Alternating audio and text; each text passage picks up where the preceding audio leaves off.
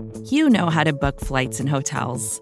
All you're missing is a tool to help you plan that unbelievable travel experience. That's why you need Viator. Book guided tours, excursions, and more in one place. There are over 300,000 travel experiences to choose from, so you can find something for everyone. And Viator offers free cancellation and 24/7 customer support for worry-free travel. Download the Viator app now and use code Viator10 for 10% off your first booking in the app. Find travel experiences for you. Do more with Viator.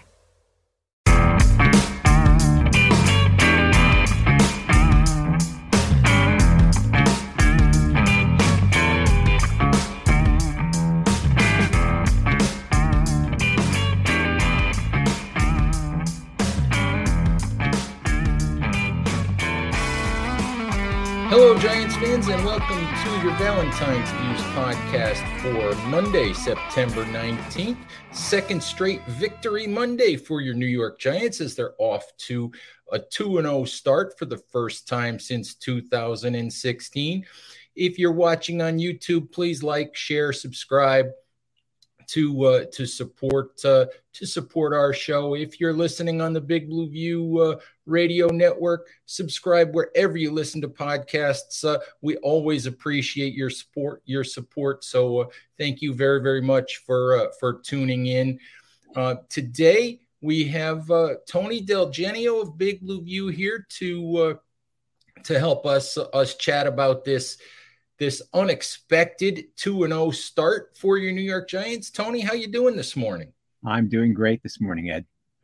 I see that. I see that little smile on your face this morning, Tony. It's a good day to root for the New York Giants. It's been a long time since 2-0 to start the season.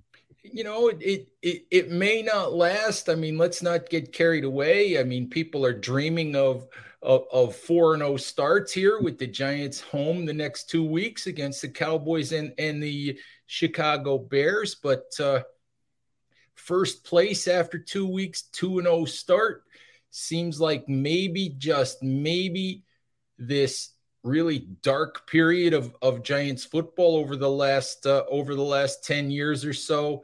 Maybe there's light at the end of the tunnel. So good day to be a Giants fan. Yeah, definitely. And I think, there are very few of us out there who don't realize what's actually happening with the Giants, that, they're 2-0, but they're this much away from being 0-2. A couple of things that go wrong instead of right, and they're 0-2 instead of 2-0. But the things did go right for a change, and the Giants have had a recent history when things can go wrong, they will go wrong. Now, this year so far, things are going right.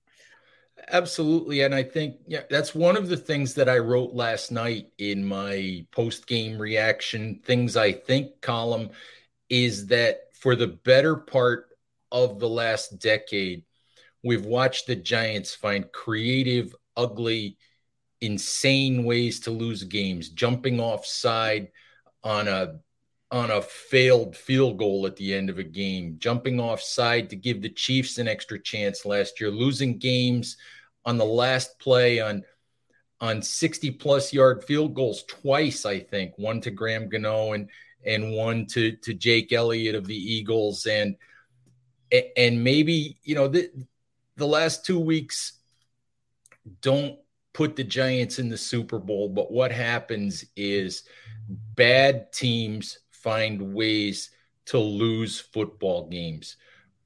Good teams, or teams that are at least getting things turned around and getting things pointed in the right direction, they find ways to win games when things aren't perfect. And the Giants obviously have been nowhere close to perfect in 2 weeks, but they've won 2 games by a total of 4 points.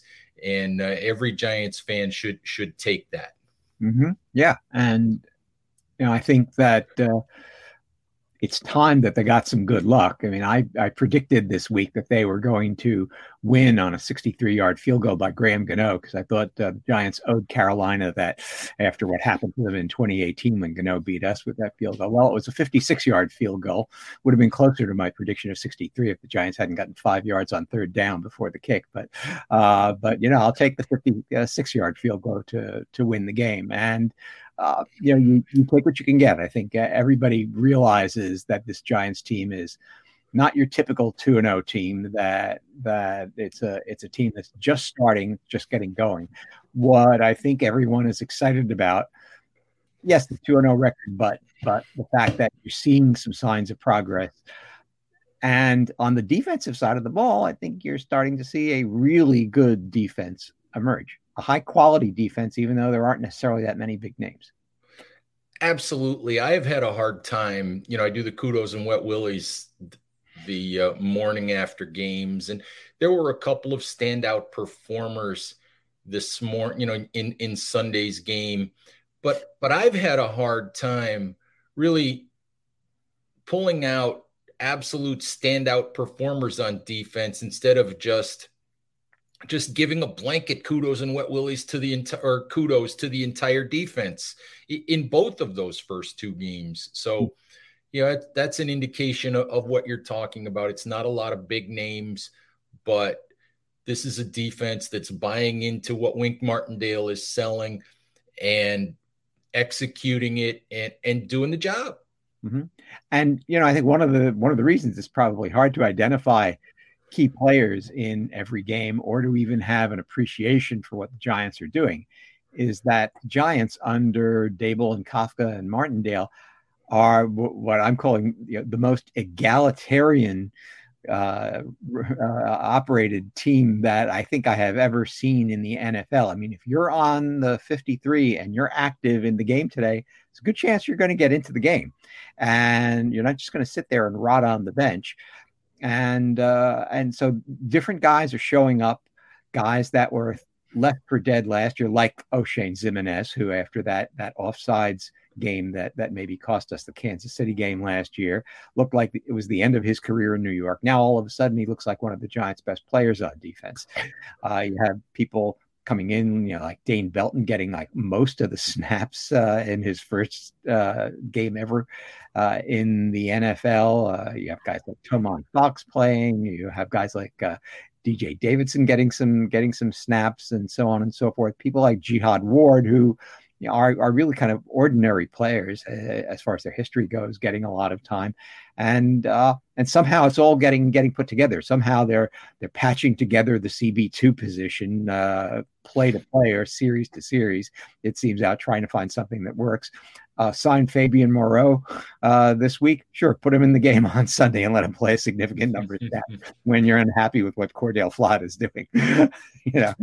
You're getting opportunities. I mean, unless on Sunday your name happened to be Kenny Golladay. Yeah. But let's talk a little bit about Brian Daboll, first of all.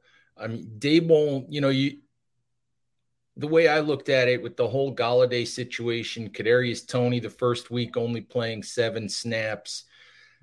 The coaches talk about building a culture. Joe Judge talked about building a culture. Everybody talks about building a culture. Brian Daboll has talked about building a culture. And the thing that I'm learning about Daboll is that Daboll, for me, the thing that I'm finding refreshing is that Daboll doesn't just talk about it. Daboll has been, from the beginning, he's had an aggressive mindset. What he says is what he means. When he says there are competitions at positions, he means that. And the wide receiver depth chart, David Sills playing 67 snaps, Sills and Richie James being the wide receivers who made the biggest plays on offense for the Giants on Sunday, shows that. Kenny Golladay with the massive paycheck only playing 2 snaps shows that. Daboll talks all the time about this being a player's game, and you have to trust the players. You have to let the players win or lose the games. And at the end of the game last night, Daboll and Mike Kafka put the game in Daniel Jones's hands, with the third down conversion. And, run pass option for Jones on the sprint out. He made the right choice. He got the first down. The Giants won the game. They let Graham Gano kick a 56-yard field goal, which was, Daboll admitted, kind of longer than he had planned on allowing Gano to try to kick, but he trusted him. And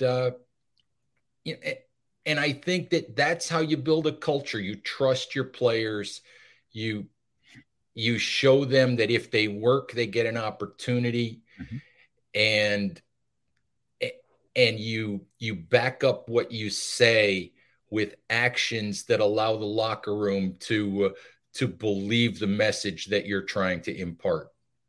Yeah, and I think it's a really important thing too. Obviously, the Giants are not a star-driven team, and everyone, I think, on the outside especially, tries to look at teams and notice the top few players on the teams, and are they game changers? Are they top 5 at their position, and so on and so forth? Well, the Giants could be a team this year that once again has no one make the Pro Bowl. I think they might have a couple of candidates on defense, and there are players who play extremely well without playing flashy. I think Adoree Jackson's a good example of one of those players. I try to watch him now when I'm watching games, and he just does a good job of playing the receivers, but he's not a guy that's out there intercepting the ball and stuff like that. And yeah, you'd like him to, but he's a really solid player, and teams don't like to throw at him a lot. They'll always go to the other receiver. And even when the Giants had Bradbury last year, teams generally stayed away from Jackson more and tried to target Bradbury more. So he's the type of player who I think will never make a Pro Bowl. But he's a really nice cornerback for the Giants. And will any of the Giants edge players ever make a Pro Bowl? Well, there's so many big flashy talents at edge in the NFL that even when Azeez and Kayvon Thibodeaux come back, it's not obvious that any Giants edge would play well enough to make the Pro Bowl. But you have all of these players who are very competent, who can contribute. Xavier McKinney, Julian Love had a heck of a game yesterday. None of these, I don't know about McKinney. Maybe McKinney can eventually be a Pro Bowl player, but I think a lot of these players aren't going to be Pro Bowl players. But the total that you get is greater than the sum of the parts so far with this team. Absolutely. And one of the things that was noticeable yesterday, and I'm curious if it came across on television. I mean, when I drove up to the stadium, you pull into the parking lot and there's always tailgates going on, but there was kind of a noticeable difference even in the buzz in the crowd in the parking lot before the game. And Brian Daboll talked about the fact that he noticed it when he came over from the practice facility to the stadium. There was a noticeable buzz in the stadium right from the beginning.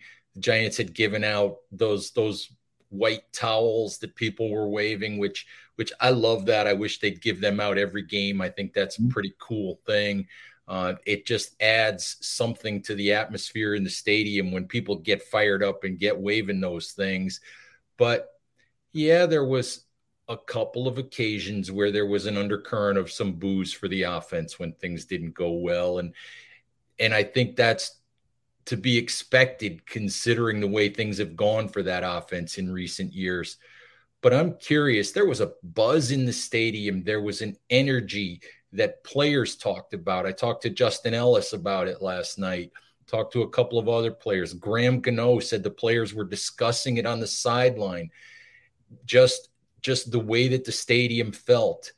And I'm curious if it came across on TV, just the buzz in the stadium, something that hasn't been there for a while. Yeah, I think it was pretty easy to tell even on TV. I mean, I heard the boos late in the first half and I heard the tremendous cheers at the beginning of the game. And then when Jones made the first down, on 3rd and 13, was it, or something like that? I can't remember. It was 3rd and 8, 3rd and 9, something like that. At the end of the game, he got the 11-yard run. Yeah. But and that sealed the game basically for the Giants. And you could tell how much noise there was in the stadium.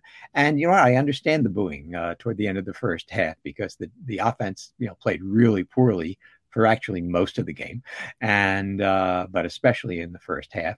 And The fact is, I mean, and this is what was going through my head when Carolina came out after halftime and had that drive to go ahead 13-6.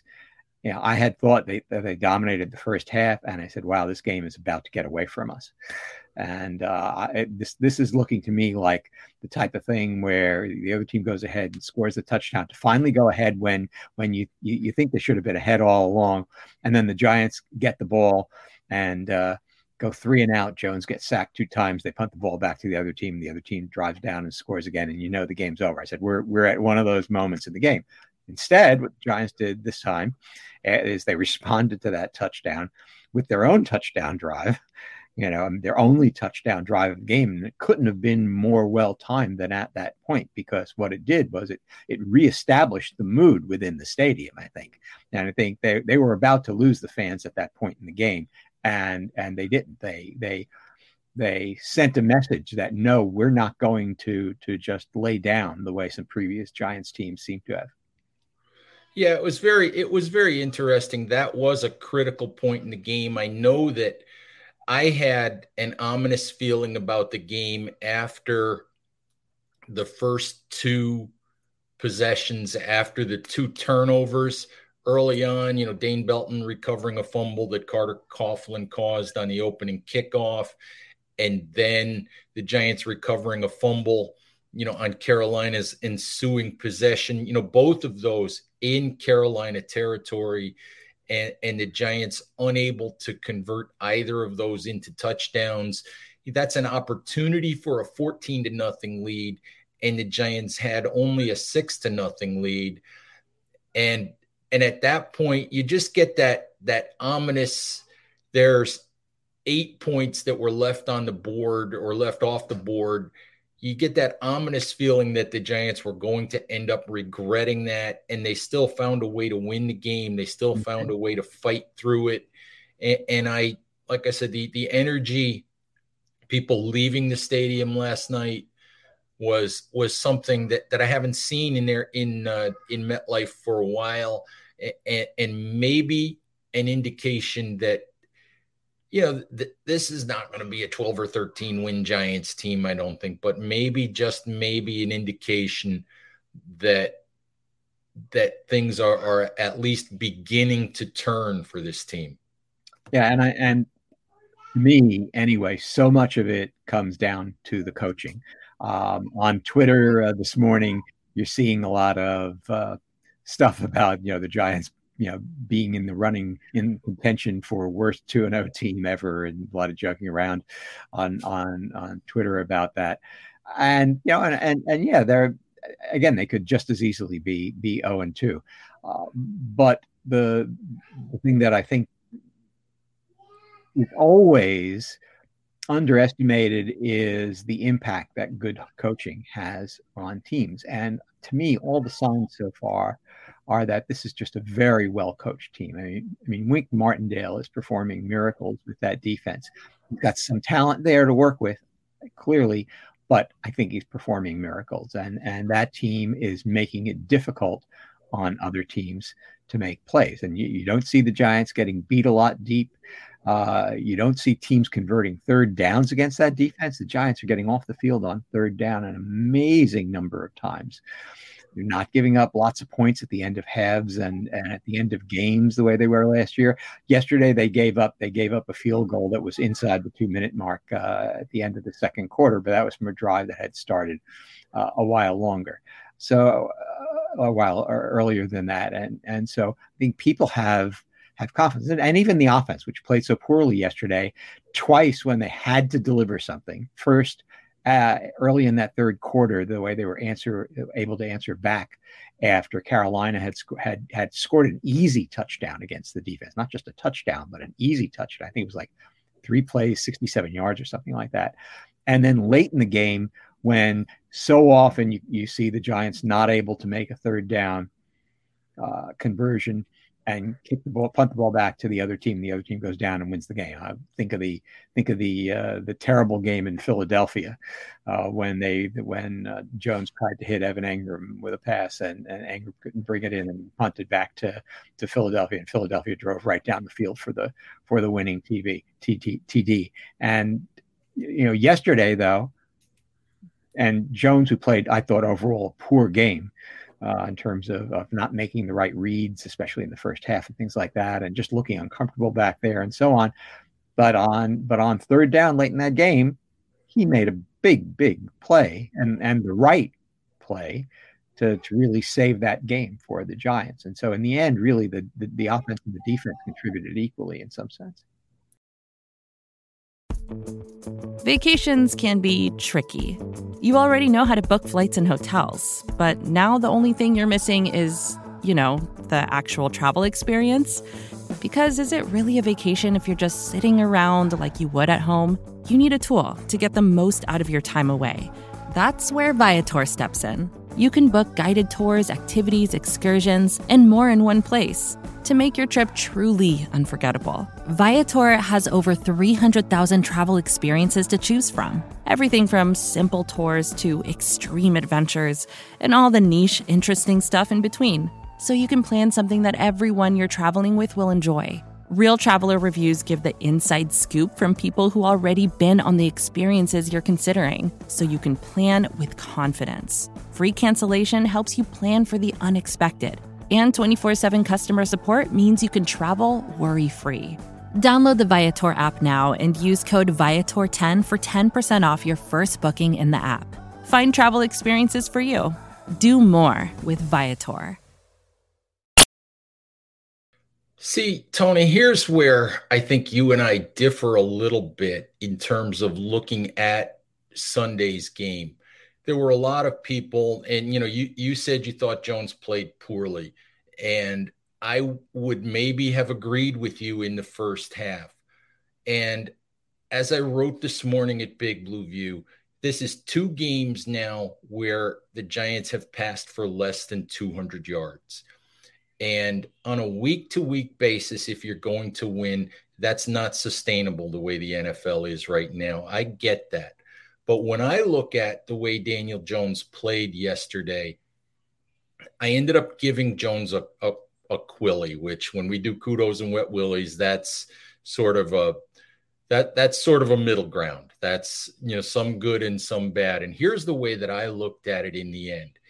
Yes, Daniel Jones was uncomfortable, because the offensive line couldn't block Brian Burns. They couldn't block anybody. Jones got sacked 3 times. Jones was running for his life most of the game, trying to get out of the pocket, and he was under tremendous pressure from Carolina most of the game.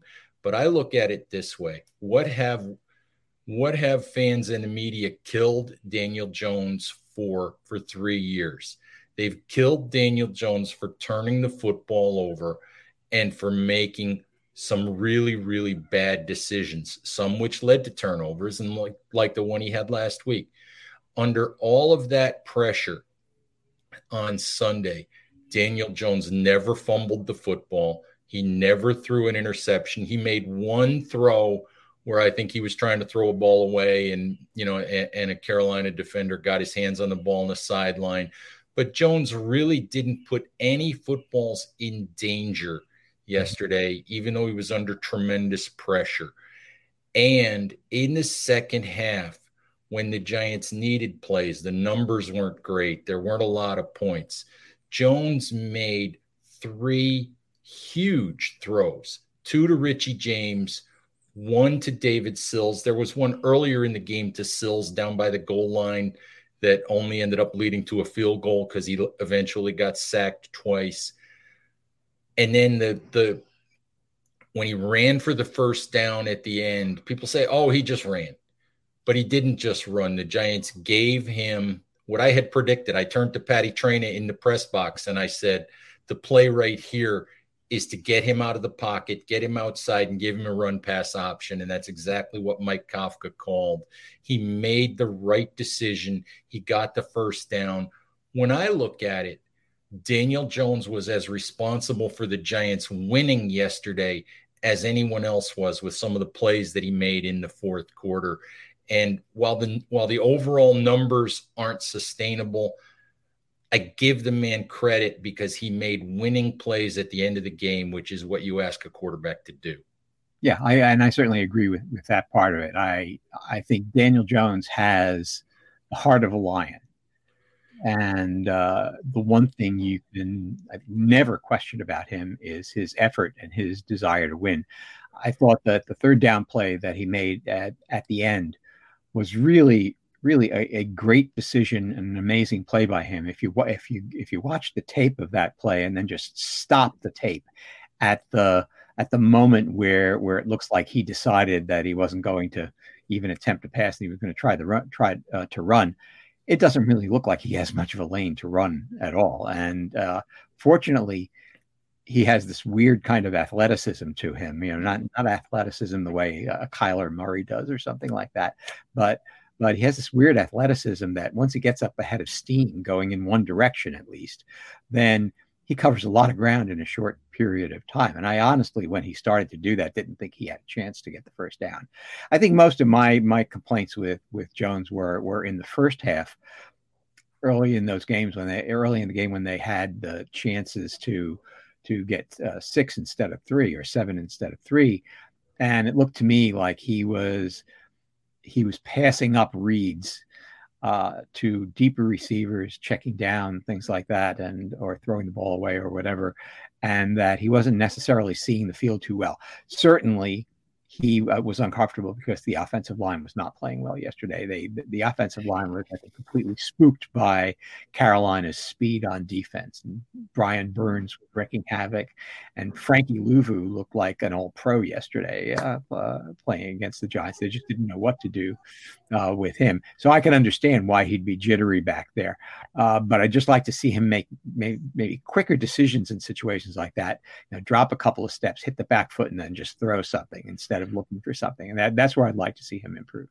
Yeah, I'll be honest, I have to rewatch the game yet. I have not had the opportunity to do that as I've been pumping out content for Big Blue View and spending 2.5 hours driving home last night. So, yeah. So I haven't had the opportunity to rewatch the game, but I will. And I'm sure that there are things that you can quibble with when it comes to Daniel Jones' performance. But with the game on the line, I thought that he made the plays that needed to get made. Mm-hmm. We just have to hope that as things develop for the Giants here, that in the end they're able to make more of those plays down the field, that they're able to score more points. But the funny thing about it is 20 points a game, which is what the Giants are averaging after 2 games.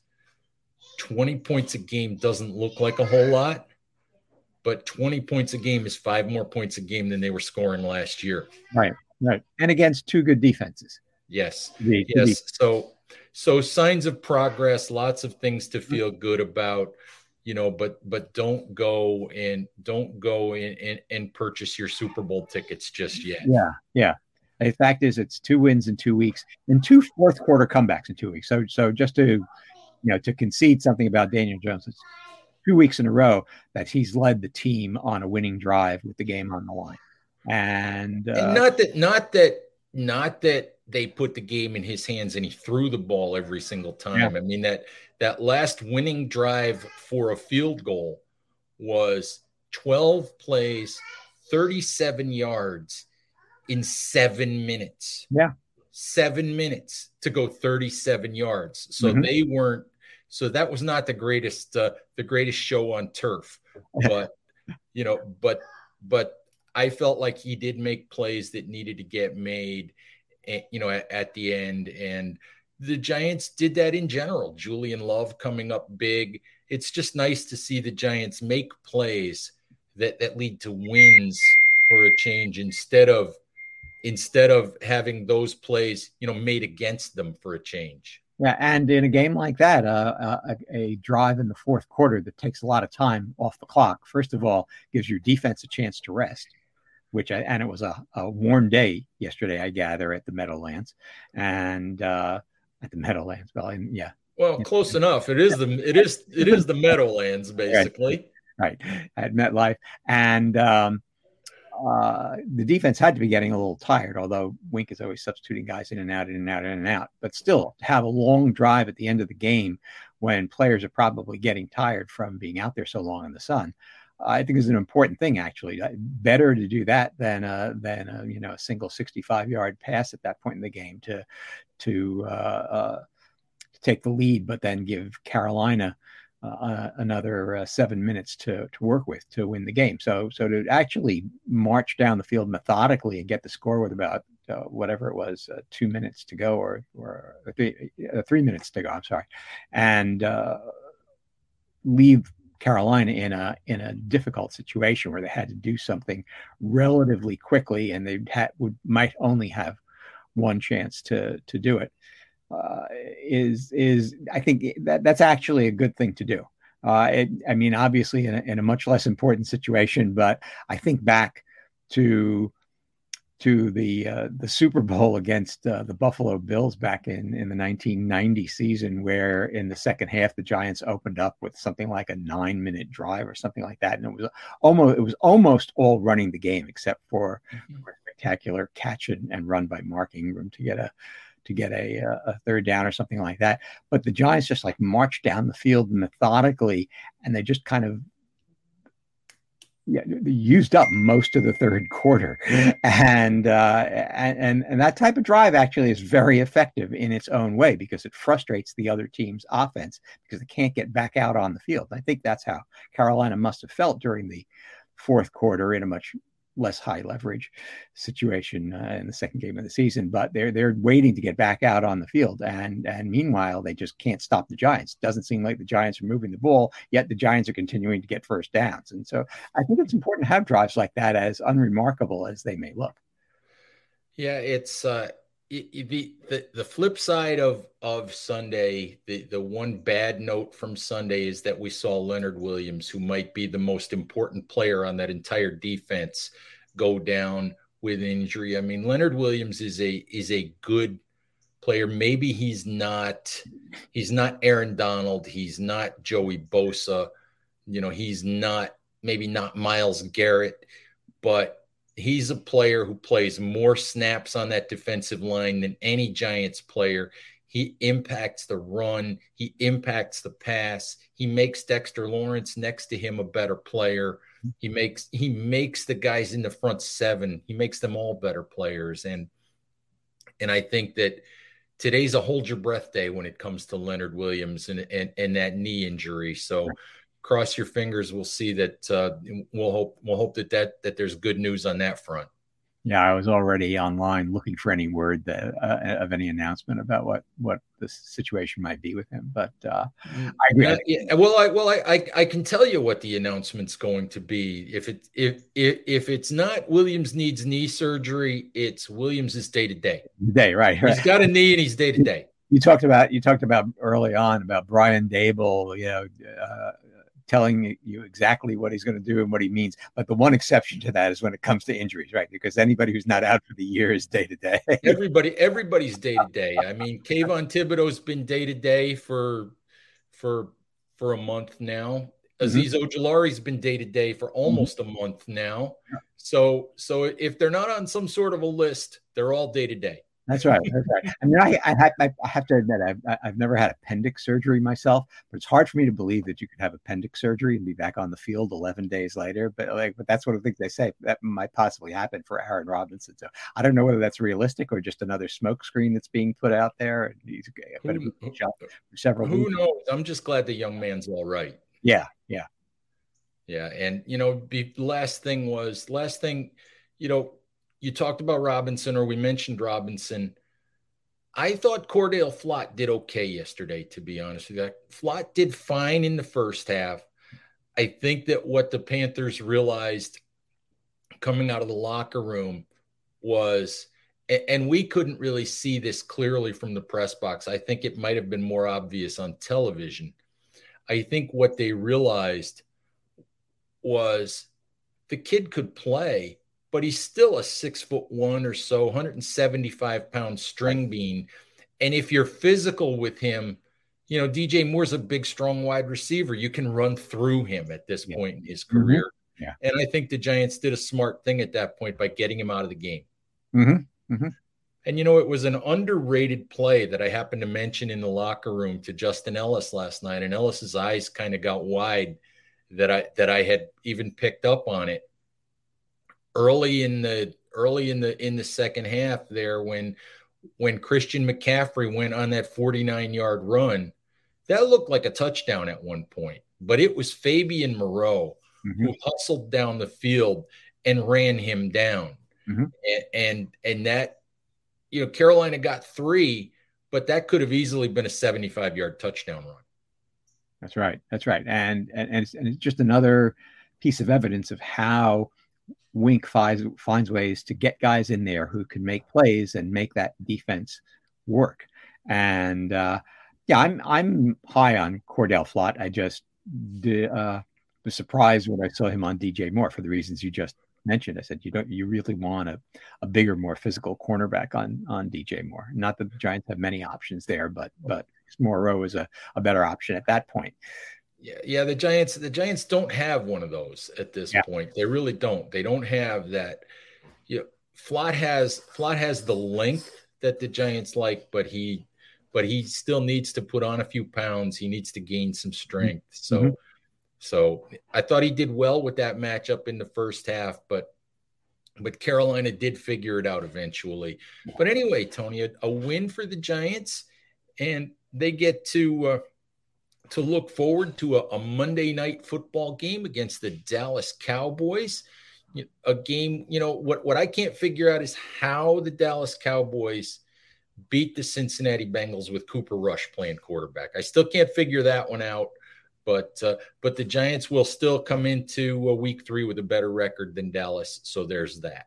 Well, Cooper Rush has started one other game for Dallas, and in that game he beat the Vikings with a last-minute touchdown drive as well. And so somehow they're not asking him to do too much, but he does have CeeDee Lamb out there. It looks like Noah Brown is turning into a nice second option for them with Gallup still out, and he can manage that team, and he doesn't do a lot of stupid things. And he didn't light the scoreboard up, but he played competently. I watch him and I say, wow, the Giants had him for a little while. And I think about they did. I think about some of the backup quarterbacks the Giants have had that we saw last season. I said, gee, I think Jake Fromm. Anybody? Jake Fromm? Any memories of Jake Fromm? Anybody want to bring Mike Glennon back? Yeah. All right. Easy game on Monday night. But talking about noise in the stadium, I have a feeling we ain't seen nothing yet as far as noise goes. To have Dallas coming in on a Monday night with the Giants 2-0, I think that place is going to be rocking. Well, I'm certain it'll be rocking at the start. I know that Dallas fans travel well, and one of the things that's interesting to me is the last few times the Cowboys have come into MetLife, there have been more Cowboys fans than there have been Giants fans. I suspect that won't be the case on Monday. I'm just curious. You cross your fingers and you hope that the stadium is still rocking, from the Giants' perspective at the end as well. Mm-hmm. Yep. Let them be the worst 3-0 team in football. All right, Tony, thank you much for the time. Giants fans, thank you as always for listening. Please remember to take care of each other, stay safe, and we'll talk to you soon. Bye-bye.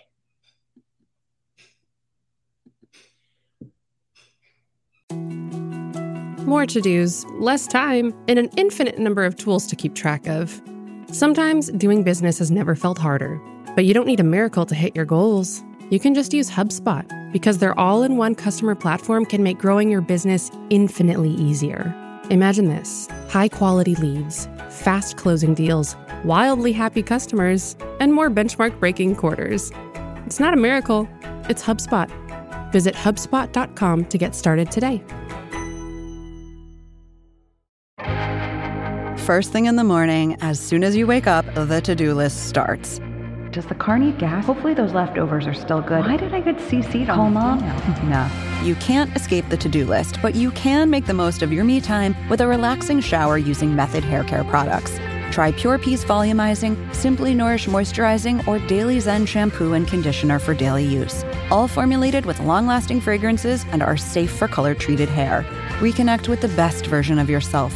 Visit methodproducts.com to unleash your inner shower.